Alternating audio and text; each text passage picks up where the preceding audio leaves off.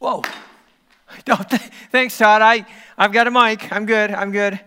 Well, dangerous world we live in. Hey, hi, everybody. Thank you for joining us today. I want to begin by sharing with you some good news and some bad news. So I don't know what you want to hear first. Okay, I'll give you the bad news first. The bad news is that today marks the 7th weekend that we haven't been able to meet together as a church. I mean, it's hard to believe. It's been 7 weeks. The last time we met together as a church was the weekend of March 6th and 7th. That was nearly 2 months ago, and I think you'd all agree with me that's bad news. Well, the good news is that even though we haven't been able to meet together as a church, our church is still growing. In fact, based on our metrics, we estimate that the number of people who are watching our services online is double what our average weekend attendance was 2 months ago. So that's good news. And that's not just our church, but it's true of a lot of other churches. According to blogger and pastor Carey Nieuwhof, church growth has spiked by 300% in just the last month. This was confirmed by Google, which tracks what people search for. Google found searches for prayer, for God, for online churches went through the roof in March and April. Here's a graph that they came up with. You want to take a look at these? These are numbers for the U.S.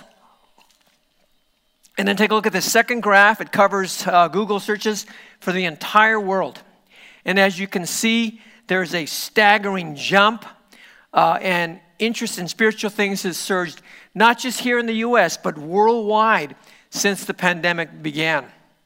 The heightened interest in religion was also reported on by Fox News in a story titled, "Online Ministries See Record Number of People Turn to Jesus Amid Pandemic." And so, of course, this is good news as well.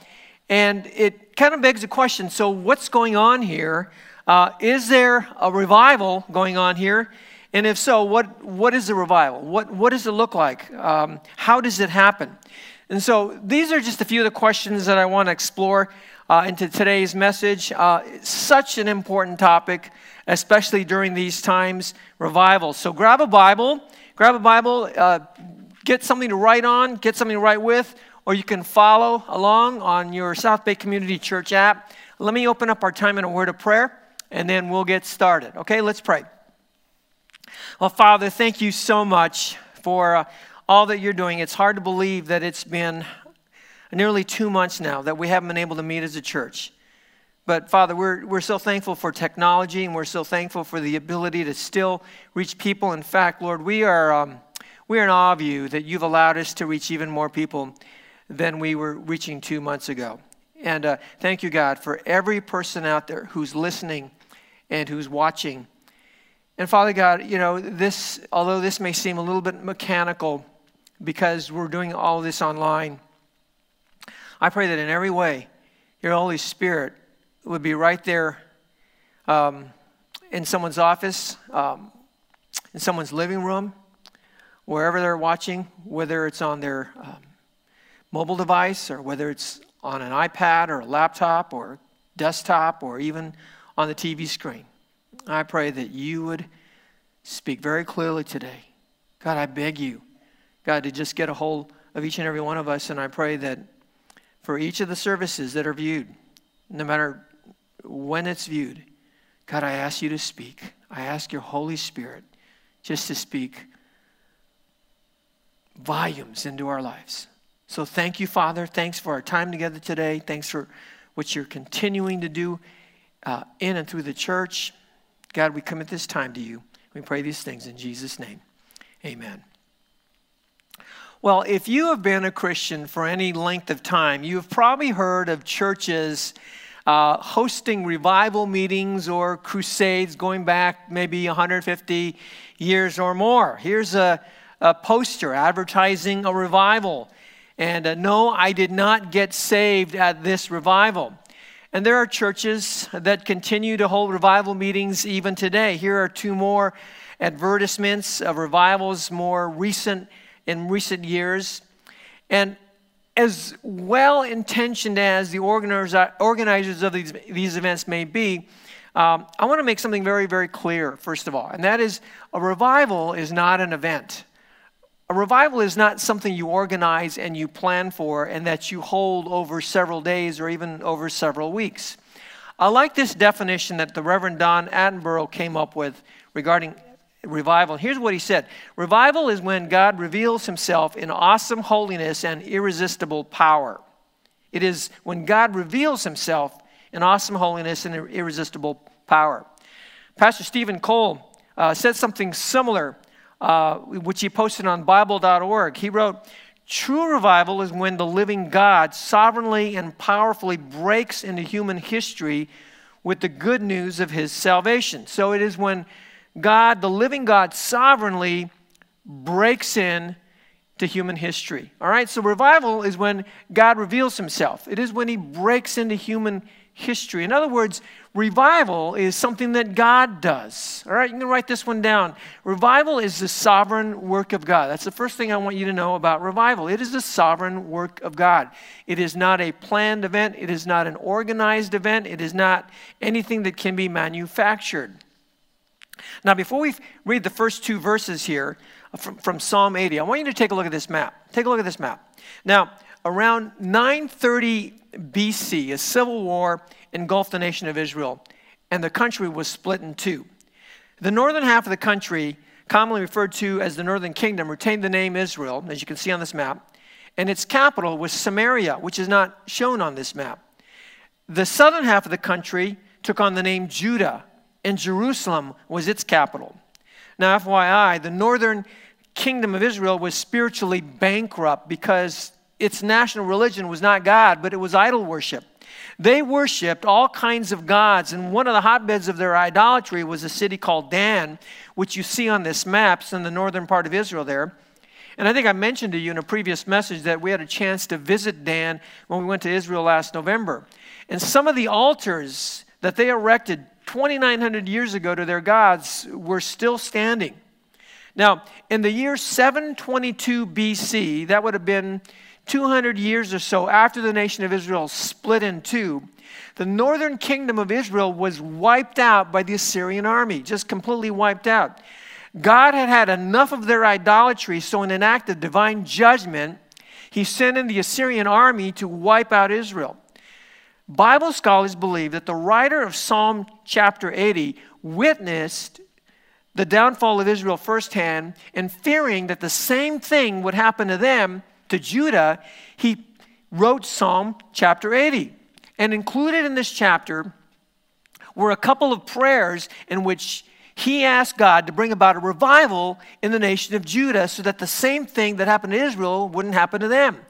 Here is Psalm 80, verse 3 in the Passion Translation. Here's what he wrote. Revive us, O God. Let your beaming face shine upon us with the sunrise rays of glory, and then nothing will be able to stop us.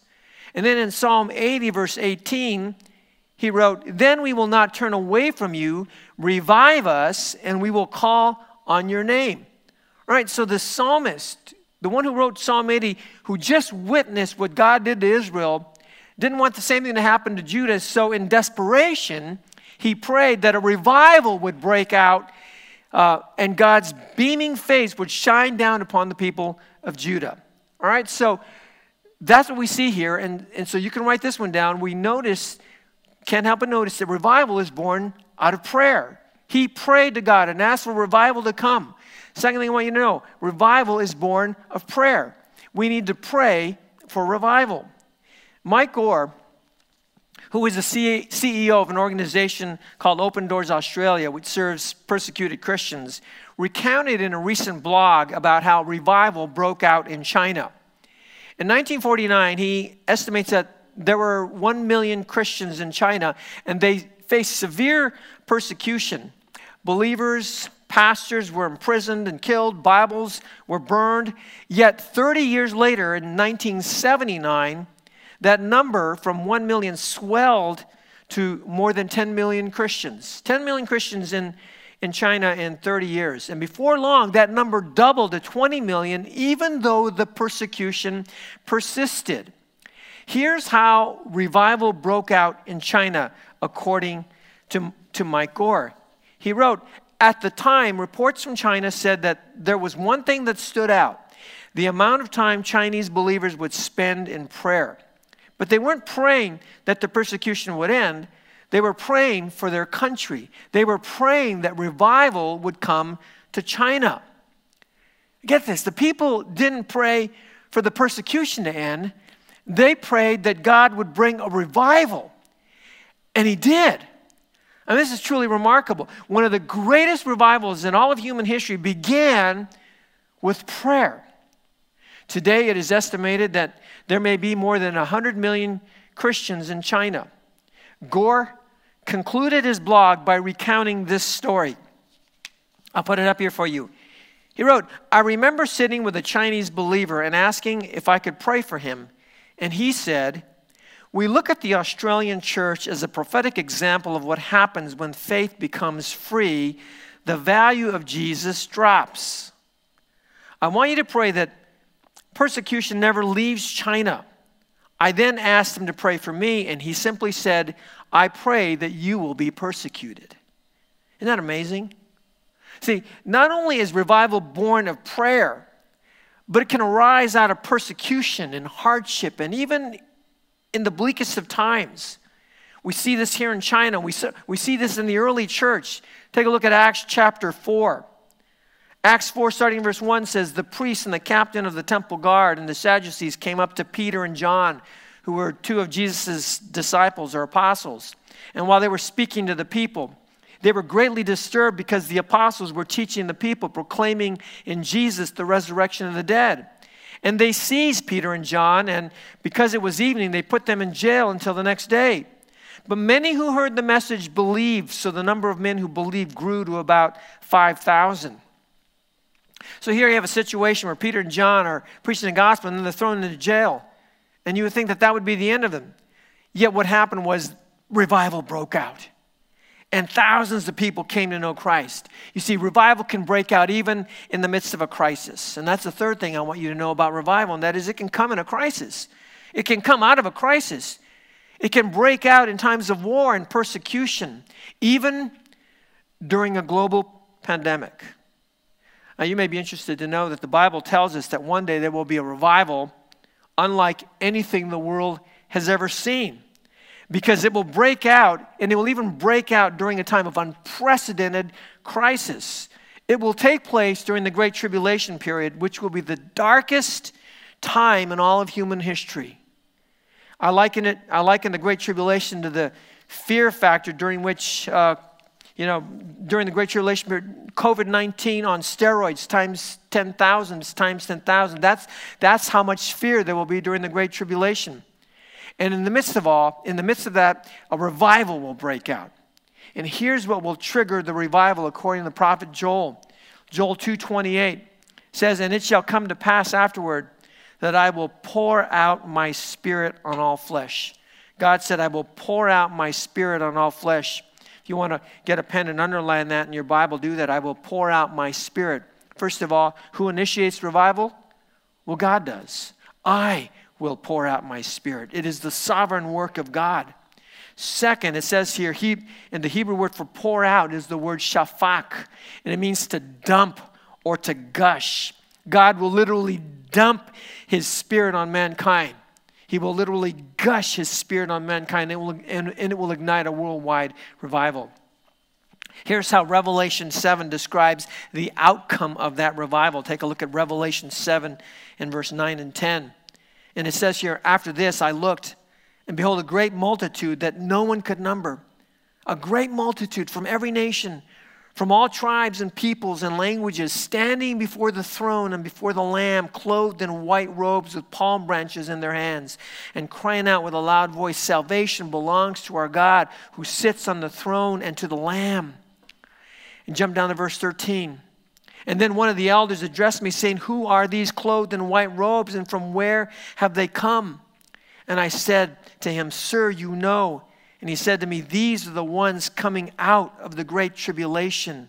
They have washed their robes and made them white in the blood of the Lamb. You see, out of the great tribulation, out of this darkest time in all of human history, there will be a great revival. And out of that revival, millions will come. Millions will be saved. And they will come from every nation, every tongue, every tribe, every people, every language. And it goes to show you that in this one final revival shows that God, when God wants a revival, he will send it and it will break out regardless of our circumstances. I don't know if I ever told you this or not, but a few years ago, we got home from church and we found our little boy on the floor unresponsive. His breathing was shallow. He was listless. His body was completely limp. It was scary. And this is our little boy right here. His name is Carmel. We immediately picked him up and rushed him to the vet. And after running a few tests, they referred us to the animal hospital here right next door to our church. And after a few more tests, they wanted to keep him over. But we didn't let them because it was so expensive. And he was diagnosed with Addison's disease, which means he doesn't produce enough cortisol to fight off stress. And so once he got some cortisol into his system, it revived him and he was fine. Thank God he was fine. And we still have to give him cortisol every day. And without it, he becomes weak and lethargic and listless. In some ways, Addison's disease sounds like something the church is susceptible to, because it too can become weak and lethargic and listless. Here's what I mean. In 1 Timothy 3, chapter 15, the Apostle Paul said that the church is the pillar and the foundation of the truth. Here it is. I'll just put it up here for you. It is the pillar and foundation of the truth. Yet in recent years, it's been anything but as churches have strayed away from upholding the truth of the Word of God in regards to so many issues. I mean, today, there are many pastors out there who teach a prosperity gospel, which claims that God promises you to be healthy and wealthy, and that sometimes they'll even say, send me money so that they can buy the next size up Gulfstream jet. Today, many pastors have the audacity to teach evolution.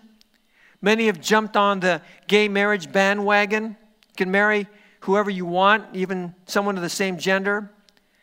Many say that it's okay for you to live together even before you're married. You can get an abortion. Others teach that there are many ways to heaven, that Jesus is not the only way, and that God is a she, and there is no hell. And the Bible is full of contradictions and errors. There are so many issues like these where the church has abandoned the truth for a lie. And it's as if America, or the church rather, has Addison's disease, and it is prone to weakness and lethargy and listlessness. Hence, Pastor John Piper said this. He said, quote, the term revival in its most biblical sense has meant a sovereign work of God in which the whole region of many churches, many Christians, has been lifted out of spiritual indifference and worldliness into conviction of sin.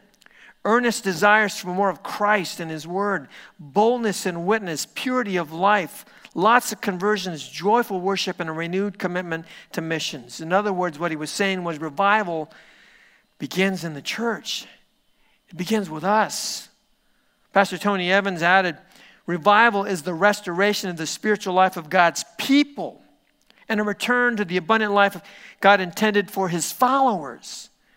And thus, revival is like a shot of cortisol for a weak and lethargic and listless church. And that's why revival begins in the church. It must start in the church. And since we are the church, it begins with us. It begins with you and with me. So let me say this in as many ways as I can. God wants His church to be sold out to Him. He doesn't want it to be lethargic and listless and lifeless and weak. He wants you to be on fire for Christ. He wants you to passionately love Jesus with all your heart, soul, and mind. He wants you to be hot, not cold, not lukewarm. He wants you to pulsate with life and be vibrant and thrive. He wants you to be totally surrendered to Christ, and he wants you to uphold the truth of the Word of God. The great Welsh preacher Martin Lloyd-Jones, who once wrote the definitive book on revival, said this. He said, revival above anything else is a glorification of the Lord Jesus Christ, the Son of God. It is the restoration of him to the center of the life of the church. Revival is the restoration of Christ to the center of your life and of my life and of the church. So that's the fourth thing I want you to know about revival, and that is it is for the church. Revival is for the church. We need revival. And again, since we are the church, that means we need revival. I need revival, and you need revival. Revival is for us, restoring Christ to his rightful place in our lives. But here's the dilemma. Going back to what that Chinese believer told Mike Gore of Open Doors Australia, when faith becomes free, the value of Jesus drops. Remember that? That's the problem. That's the dilemma. See, over time, the value of Jesus can drop. You start hanging out with the wrong crowd, and the value of Jesus can drop. Work starts to get busy. You get a promotion. You're given more responsibilities and more assignments, and the value of Jesus can drop. You meet someone. You can't get her out of your mind. All you want to do is spend time with him, and the value of Jesus can drop. You get married and you have kids, and you're busy. You're super busy, and you're tired all the time, and the value of Jesus can drop. It's boys' night out, so you go to the strip club, and the value of Jesus drops like a rock. You have a few beers, and you get buzzed, and you go to that porn site, and the value of Jesus plummets. Or maybe God has blessed you. Maybe you've got everything a man could ever want. You've got money. You've got a beautiful family. You've got a gorgeous home. You've got a fancy car to drive. And the value of Jesus can drop because you don't really need him. Or maybe life is hard like it is now. It's really hard. And maybe you're not getting along with your spouse, or maybe your kids are driving you crazy, getting on your nerves, or maybe your parents are annoying you. Maybe you just lost your job. Maybe you're sick. Maybe you just lost a loved one, and you're at your wits' ends, and you wonder where God is, and you wonder why he did this to you, and you're tempted to drop Jesus. It's so easy for the value of Jesus to drop. And that's because the devil is in the drop Jesus business. He's in the drop Jesus business, and after you decide to get serious about him, he'll attack you and attack you and attack you to make your faith weak and lethargic and listless. He'll do whatever it takes to get you to drop Jesus. And he won't quit until you either dropped it or you drop Jesus. And that's why we all need personal revival like a shot of cortisol. You know, I don't like to admit this, but I'm a crier. I'm easily moved to tears. And if you've been here, you've probably seen that. And I noticed recently that the older I get, the more I cry. And I don't like to admit that because we live in a culture that prizes strength and self-control. But recently, I've been moved to tears more than it seemed like I ever have. I move to tears when I sing worship songs late at night after everyone is in bed. A few weeks ago, I watched a movie called Taking Chance about a Marine who escorts the body of a fellow Marine home for burial after he was killed in action. I watched it 3 times in 3 nights, and every time I watched it, I didn't cry. I bawled. Lately, I've been thinking about the weekend when we can finally all meet back together. And I know that when I see all of your faces, I think I'm going to lose it. In fact, just thinking about that time, that weekend, just thinking about seeing all of you again puts a lump in my throat. And as often as I am moved to tears, the one thing that hasn't moved me to tears is my sin. I think that when it comes to sin, most people, including me, don't always flee from it. We feed it. Instead of hating it, we love it. Instead of running from it, we run to it. Instead of despising it, we desire it. And there can never be revival in our hearts if that's our default when it comes to sin. See, the first thing that's got to happen for real revival to break out is that we've got to come to a place where we absolutely hate sin, where we are broken over it. It begins with a realization of what sin is and what it does and how much God despises it and how ugly it is and how destructive it is and how offensive it is to God. That's the fifth thing I want you to know about revival, and that is that it is characterized by brokenness over sin. Brokenness over sin is the prophet Isaiah exclaiming, woe to me, for I'm a man of unclean lips. I am lost. I'm a man of unclean lips, and I dwell among a people of unclean lips. Brokenness is David crying out in Psalm 51, have mercy on me, O God. Have mercy on me, for I know my transgressions and my sin is ever before me. Against you only have I sinned and done what is evil in your sight. Brokenness is Simon Peter falling on his knees before Jesus and saying to him, depart from me, for I'm a sinful man, O Lord. Depart from me. Have you ever said those kinds of things to the Lord because of the realization that you were a sinner? Have you ever cried out over your sin? This is where I'm convinced this is where God wants us to be. I'm convinced this is what God wants us to do. He wants us to grieve and to mourn over our own sin. He wants us to be broken over our own sin. He wants us to hate and despise sin.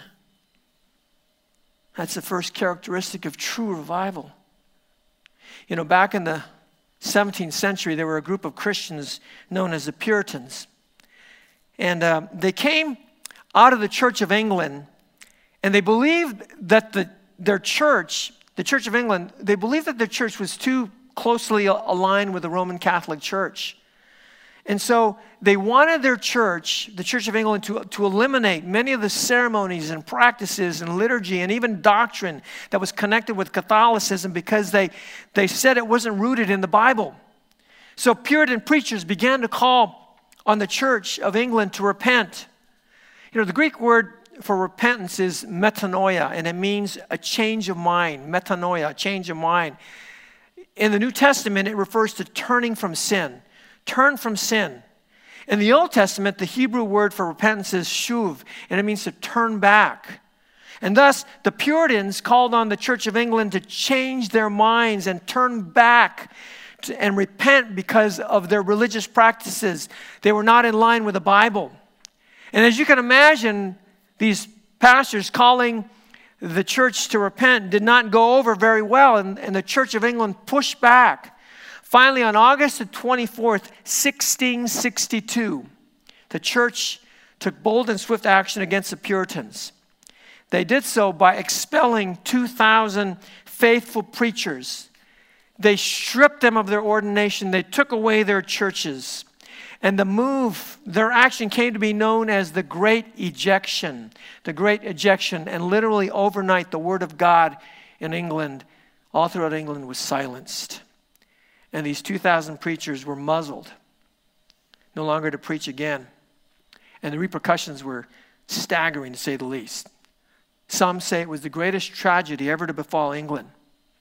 One British pastor and author named Ian Murray wrote, after the silencing of the 2,000 came an age of rationalism, of coldness in the pulpit and indifference in the pew, an age of skepticism and worldliness that went far to reducing national Christianity to a mere parody of Christianity.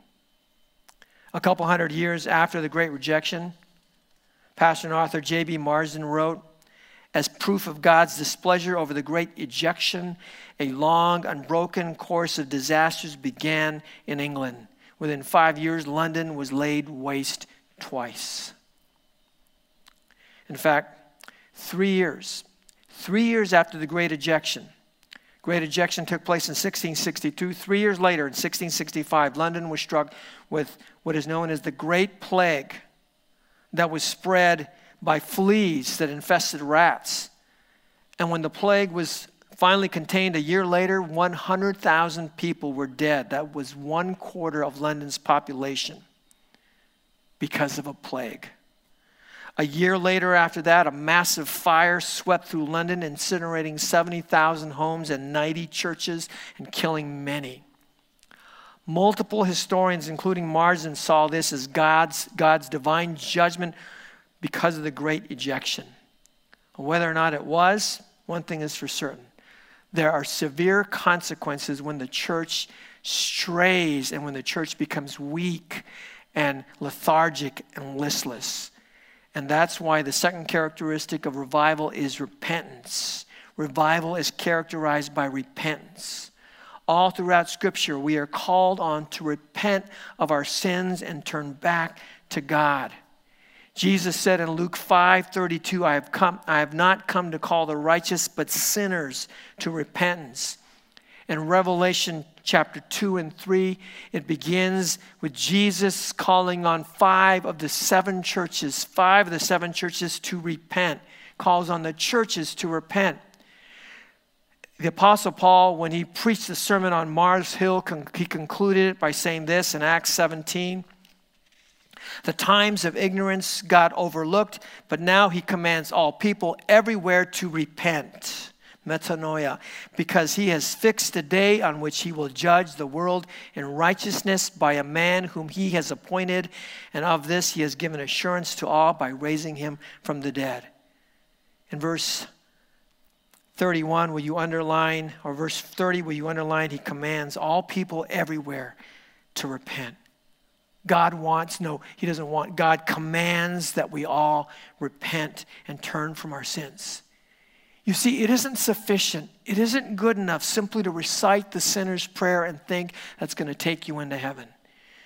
If your faith is genuine, if your faith is real, then there must be repentance. There must be a change. There must be a turnaround in the way that you live.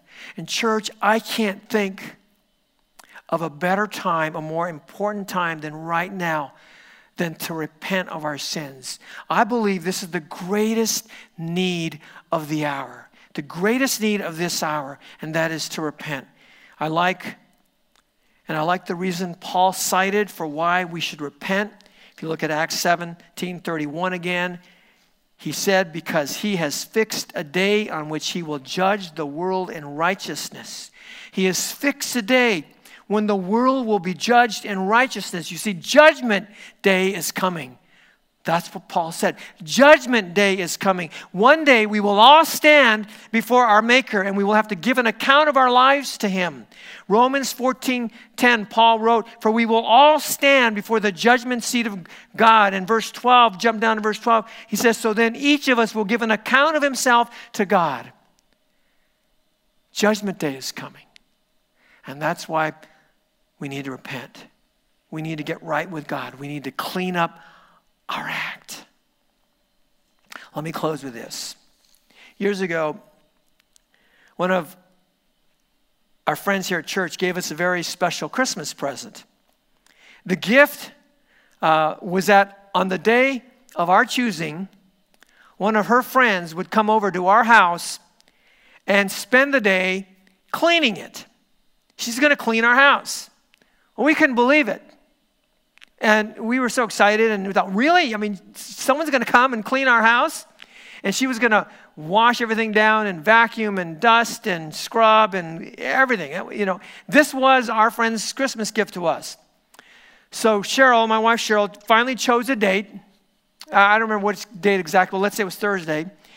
And so she said, this person is going to come over on Thursday and clean our house. And so on Tuesday, Cheryl said, okay, let's start cleaning the house. I go, well, what do you mean, let's start cleaning the house? I mean, that's why this lady's coming over on Thursday. She's going to come and clean our house. She says, we can't let her in our house like this. We got to clean the house first. Well, what do you mean? That defeats the purpose, you know? So she said, no, we got to clean the house. We can't let her in our house looking like this. And so we spent the next 2 days, all day Tuesday and all day Wednesday, cleaning the house so that someone can come over and clean the house. One day, Jesus is going to return. And it could be very soon. And I don't know about you, but when he shows up, I don't want him to find a dirty house. I don't want him to find all this junk and all this sin and all this wickedness in my heart. I really don't. And that's why repentance is so important. For that matter, that's why revival is so crucial. So that when he comes, he doesn't find us weak and lethargic and listless. I don't know if what we're seeing today is an actual revival. I don't know that. I hope it is. I hope it's a real revival. But here's the thing. Revival isn't just about getting thousands of people to say a prayer. It's about getting people, starting with us, to be broken over our sin and then repenting of it. That's a real revival. In church, I would ask you whether or not God has broken your heart over sin. And if not, ask God to break your heart over sin. And then ask God to help you to repent. I don't know what kind of sins you struggle with. Maybe you're sleeping with someone who isn't your husband or your wife. Maybe you're addicted to pornography, or maybe your life is all about you. You're selfish. It's all get out. Maybe you're prideful and you go about living like you're entitled to everything. Maybe you're greedy. Maybe you're a liar or a cheat. Maybe you're a gossip, or maybe you're highly critical. Complain about everything and criticize everyone. Maybe you're bitter and resentful. Maybe you're a bigot. Maybe you're prejudiced. Maybe you're a hater. Maybe you're angry. You're always angry at your spouse. You're always angry at your kids. You're always angry at your boss. Or maybe you're always angry at your mom or your dad. You got a short fuse and you're always blowing up. Maybe you're self-indulgent, and maybe you eat too much, or you drink too much, or you do drugs, or you get high on pot. Whatever it is, ask God to get you to a place where you will grieve over it and mourn over it, and then repent of it. Clean your house. Clean your heart. Get right with God, because judgment day is coming. And if you will, there will be revival. If not in the world, in your heart. And that's where it begins. Let's close our time in prayer. As you bow your heads, wherever you're at, wherever you're watching or listening from, I want to ask all of you just to bow your heads. And I want to ask you a serious question.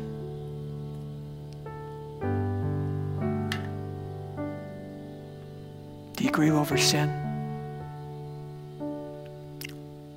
Or do you indulge yourself in it?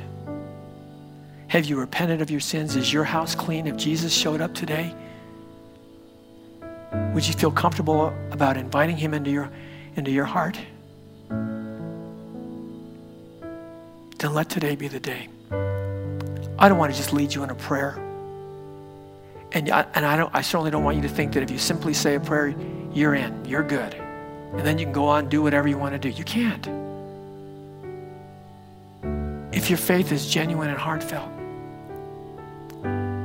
then you will want to grieve over your sin, and you will want to repent of it and change. Right now, wherever you're at, will you say this to him? Dear God, please forgive me, for I am a sinner, and I have offended you, and my sin is ever before you, and I know that I've broken your heart. Lord, forgive me. Thank you for allowing your Son to die on a cross for my sins. And Father, now give me the power of your Holy Spirit to repent and to change. Help me not to be the same person that I was before. Lord, I can't change without you. I need your help. Help me to repent. Help me to forsake my sin. Help me to turn away from it. Help me to stop whatever it is that I'm doing that offends you. And help me now to live for you. Sold out. 100%. Totally for you. I hope you pray that prayer. you prayed that prayer. Yes, you will fall again. Yes, you will sin again, but you just keep running back to him and you keep asking him to help you. And one day when the Lord shows up to take us home, or if for some reason you end up leaving this earth, you will appear before the Lord and he will welcome you into his arms. Father, thank you. What a gracious and loving God you are. Thank you, Father, for loving us so much that you would send your Son to die on a cross for our sins. Father, I pray that for that reason alone, we would hate sin, because what our sin cost you. And Father, give us the power, because we can't do it on our own, to turn away and be the people you want. Father, and we pray for revival. Father, bring revival and let it start with us. Thank you, Father. We love you. We thank you for Jesus, and we pray all these things in his name. Amen.